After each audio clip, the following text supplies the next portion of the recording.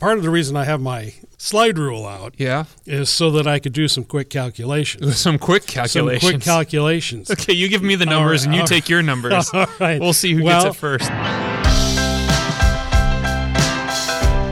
Welcome to the 20-Minute Podcast, a ministry of King of Kings Lutheran Church. We are a caring community reaching in friendship with Christ. Follow us on social media at King of Kings CR or visit us on the web at www.kingofkingscr.org.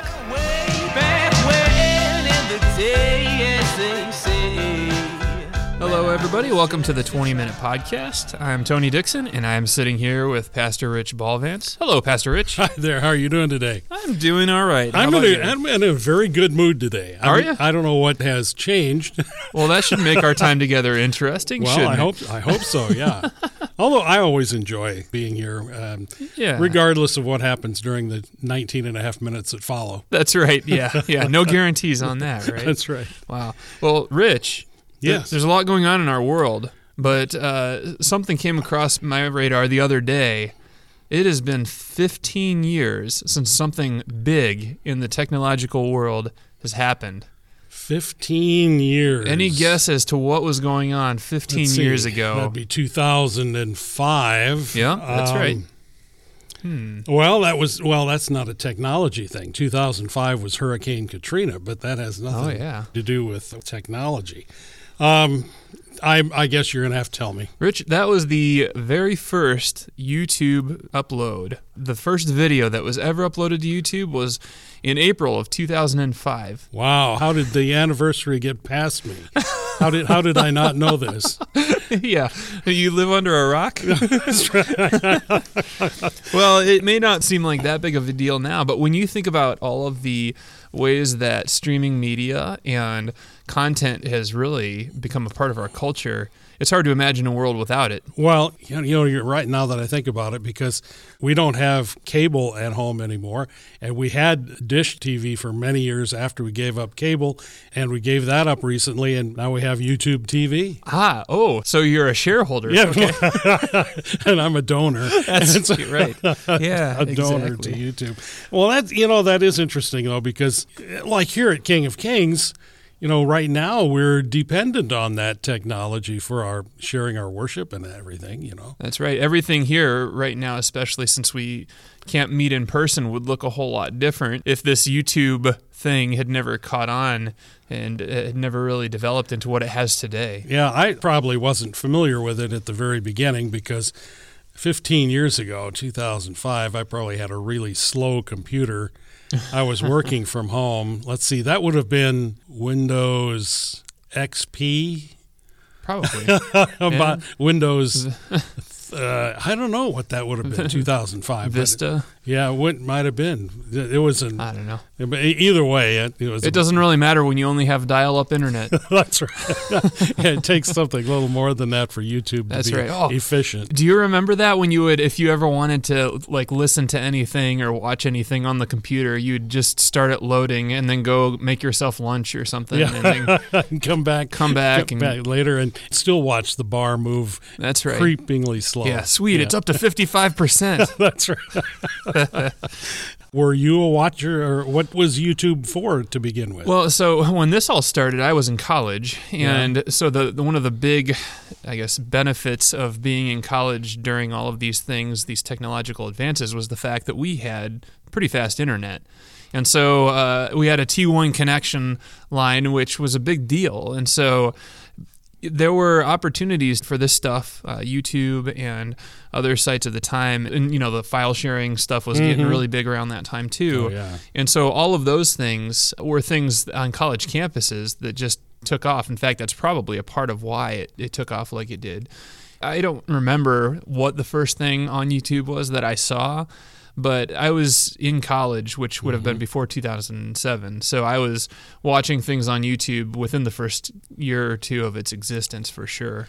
I assume it took off really fast. Yeah. Well, that's the amazing thing is, I was reading about this, and within the first year, it had taken off so quickly that the guy who started it, he had an offer from Google within that first year for $1.6 million or billion, sorry. Million doesn't sound like that much. It was billion, $1.65 billion within the first year. That's quick turnaround on your capital, isn't it? Man, oh man. I know it. After I read this article, I went and watched the video, and the first video ever posted, I don't know, I'm assuming you haven't seen it. No, I have not. There's so much creative content out there on YouTube now, and the first video is about 17 seconds long, and it's the founder of YouTube at the time, or co-founder, and he's at the zoo, standing in front of the elephants, just kind of hanging out. And he says, "Here we are, in front of the elephants. They have a really long trunks," and and that was it. That's it. So YouTube is all about the painfully obvious. That's right. They had an opportunity to share anything they could with the entire world, and they wanted to share elephants. Elephants at the zoo. Hey. Well, I probably, when you get down to it, that's one of the least obnoxious things that you could develop for sharing. That's true. Because there's a lot of that less than wholesome stuff that shows up on streaming as well. Yeah. But very true. Yeah. So it's that's interesting though that we've come so far in terms of technology. That reminds me. I was cleaning out my basement this week. Oh man. You and I a long time ago. I mean, in terms of weeks. I think it was at lunch one time I brought up the subject of calculators, and I don't know what we were talking about.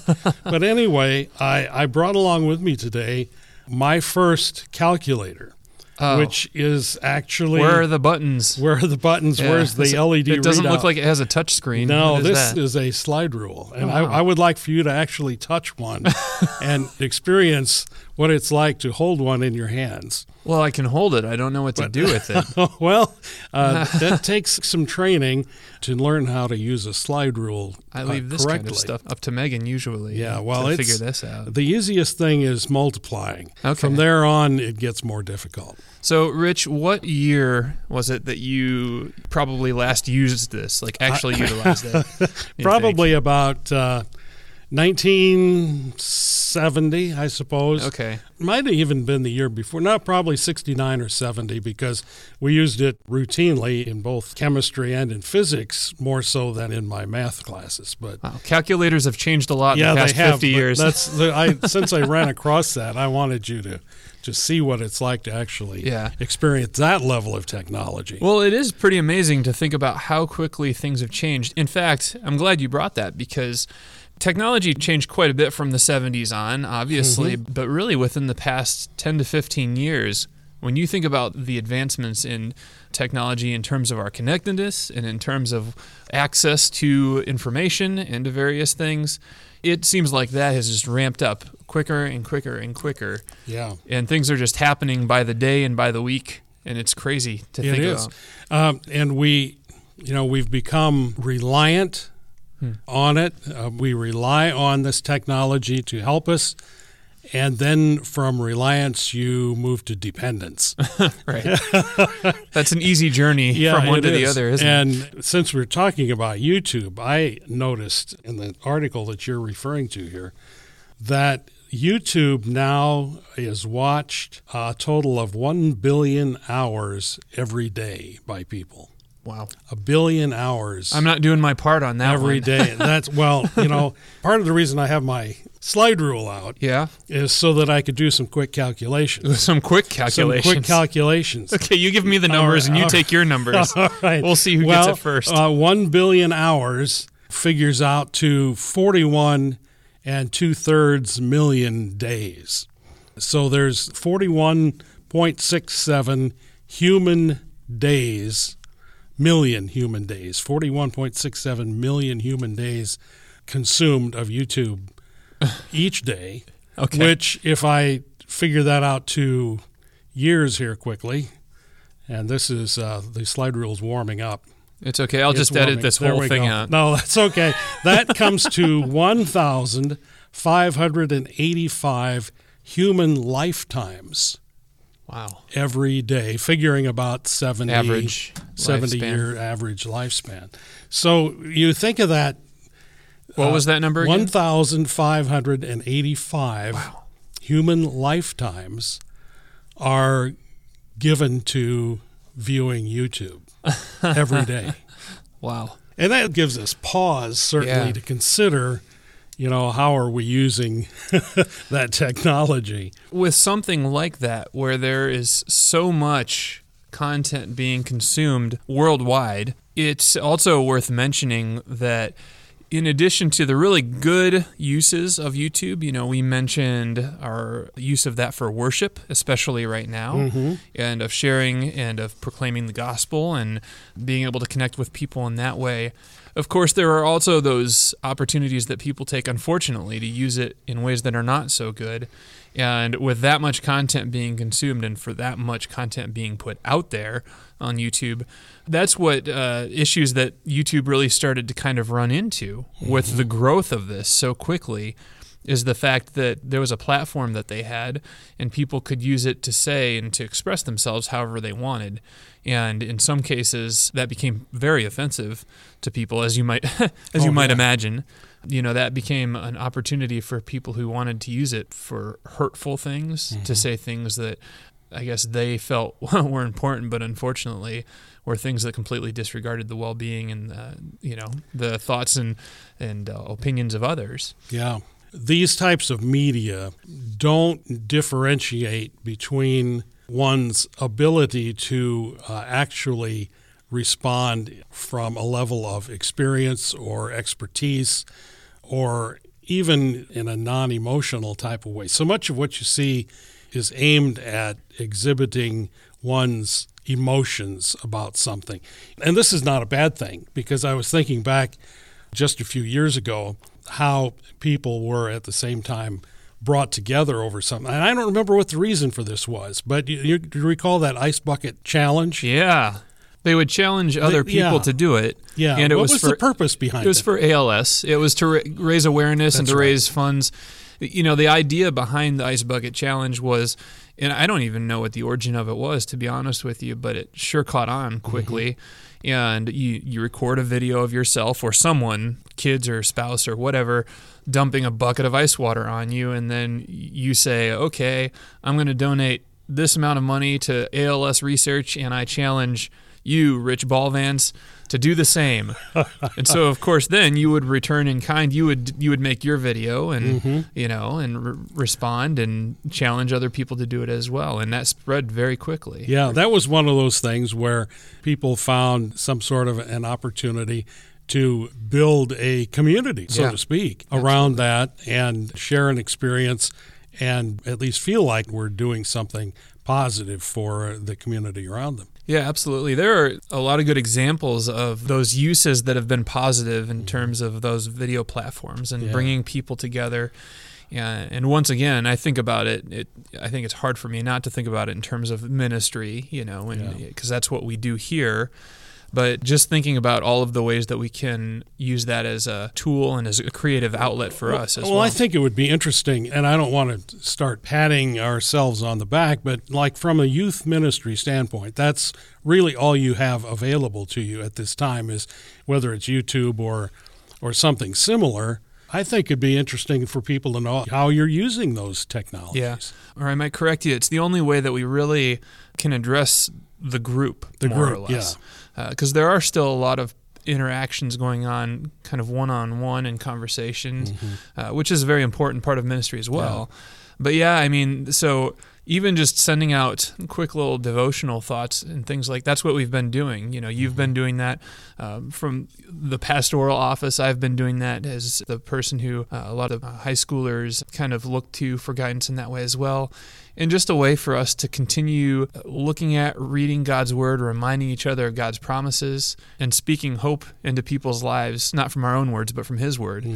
How about the youth and their own interactions with one another during this time? Are they able to stay connected without Tony Dixon?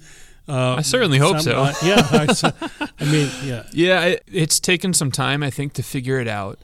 But you're starting to see more of that connectedness in different ways.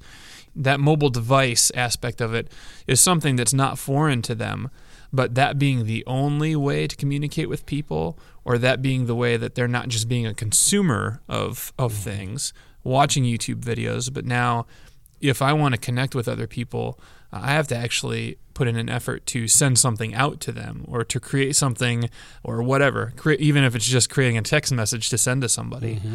Yeah, and so that's something that I think has been a little bit of a change, maybe for all of us, but especially our younger people. But going back to our topic today, it just shows that we as people adapt to these situations, and that's with changing technology. Yeah. That's a good example of that. What has this been, 6 weeks or something like that we've kind of had to figure out what life looks like and what ministry looks like and how relationships look between people. And for the most part, I think we've seen a lot of cool stuff come out of that. I had my first opportunity to participate in YouTube worship this past Sunday. I did not personally participate in the worship service. Pastor Halverson was there by himself, and I was at home. My wife and I worshiped in that way, and I have to admit it was strange, but oddly enjoyable. Yeah, for sure. Yeah, and so I can see how people, once they are used to the idea, can become more accepting and maybe even more anxious to use these technologies to participate in worship at times when they normally would not be able to. Yeah. The one thing that I have not heard anybody say, though, is that what is happening now could possibly take the place of just being with people. Oh, yeah. You know what I mean? And so we might be getting used to or getting into the rhythm of doing these things. There's just that craving for us in the way I believe we were created, that God created us to be together in relationship with one another. I agree. And so that component of it is still going to be missing regardless of how well anybody does online worship. But it was good. It was good to see that. I'm going to pull back the curtain a little bit. I got a text from you right in the middle of the service, right after the children's message. And you answered the question that we asked, and with Jesus. Jesus was the answer. Jesus was the answer. He is the answer. That's right. Boy, that put a big smile on my face. I got a kick out of that. So, well, it's just interesting to see. I think as Lutherans we have a history of liturgical worship that most of us really love and desire to participate in. But it once again reminds us that in different circumstances, in different cultures, in different parts of the world, things are different. And this is a confirmation for us that not everything goes exactly the way we would prefer it to be all the time. Right. But it still is a useful and proper and a godly worship that we take part in. Yeah. And whether it's depending for a time on technology or if we have the opportunity to gather together and hear one another's voices, both are great. Yeah, absolutely. Well, and although technology has changed so much, even within the past 10 or 15 years, the great thing about what we're talking about with worship and with the Word of God, whether that be in devotional videos or whatever else, is it doesn't change. The message of Jesus Christ does not change. It reminds me of that verse in Hebrews chapter 13. He's the same yesterday, today, and forever. And so although YouTube changes and sooner or later it might be called something different or look different, or we'll have different ways of doing ministry and sharing the gospel here at King of Kings, that message of Jesus Christ does not change. It doesn't. And the thing that I go back to in terms of these ideas of technology and spreading the gospel, it just, there is an efficiency aspect to our work. And as numbers of Christians in this world, or at least in this country, diminish as we become a smaller percentage of the population, we reach people where they are. Yeah. And we do the things needed to bring God's word to all of those people. And so the message of Jesus Christ, crucified, risen for the forgiveness of our sins, is able to be broadcast, able to be expounded in one way or the other, whether it's in person or on YouTube or Facebook or whatever. And instantaneously. Yeah. That's the part that is just so amazing about that. It is. How quickly we can share the gospel with someone on the other side of the world within a few minutes. Yeah, that's right. Amazing. The Lutheran Church Missouri Synod had the first radio broadcast of any denomination in this country back in 1922, I believe it was. Wow. I didn't realize it'd been going that long. Yeah, and it's still going on. Yeah. And so we haven't been in the back seat when it comes to the use of technology in our congregations, and I hope that we won't fall to that position in the future. Yeah. Well, Rich, I think we've talked enough about YouTube and about everything that's changed, so why don't we close our time with prayer, if you wouldn't mind? I will. Heavenly Father, we thank you that you constantly are at work. And you use the things, the gifts that you provide to us for us to use them wisely. And in the case of whether it's a radio broadcast or television or now the internet and YouTube and Facebook Live and all the things that we're using now to communicate the gospel to the world, we thank you for those blessings. And we pray that they would continue to be blessings to us, but at the same time not become too reliant on them, too dependent on them, so that we do not rely on that alone, because we know it's your Holy Spirit that works. It's the Spirit that works through the Word. It's the Spirit that brings people to faith in your Son Jesus, and it's the Spirit that sustains us in this life.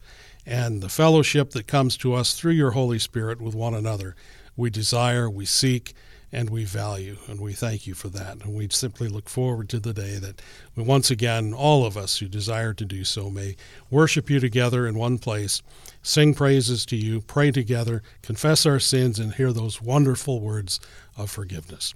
It's in the name of Jesus we pray. Amen. Amen. All right, Rich, well, let's go figure out that slide rule, because I have no idea what we do with that. I can multiply, but that's about it. I've forgotten everything else. We'll learn together. Yes, trigonometric functions. They're here somewhere. What? You lost me.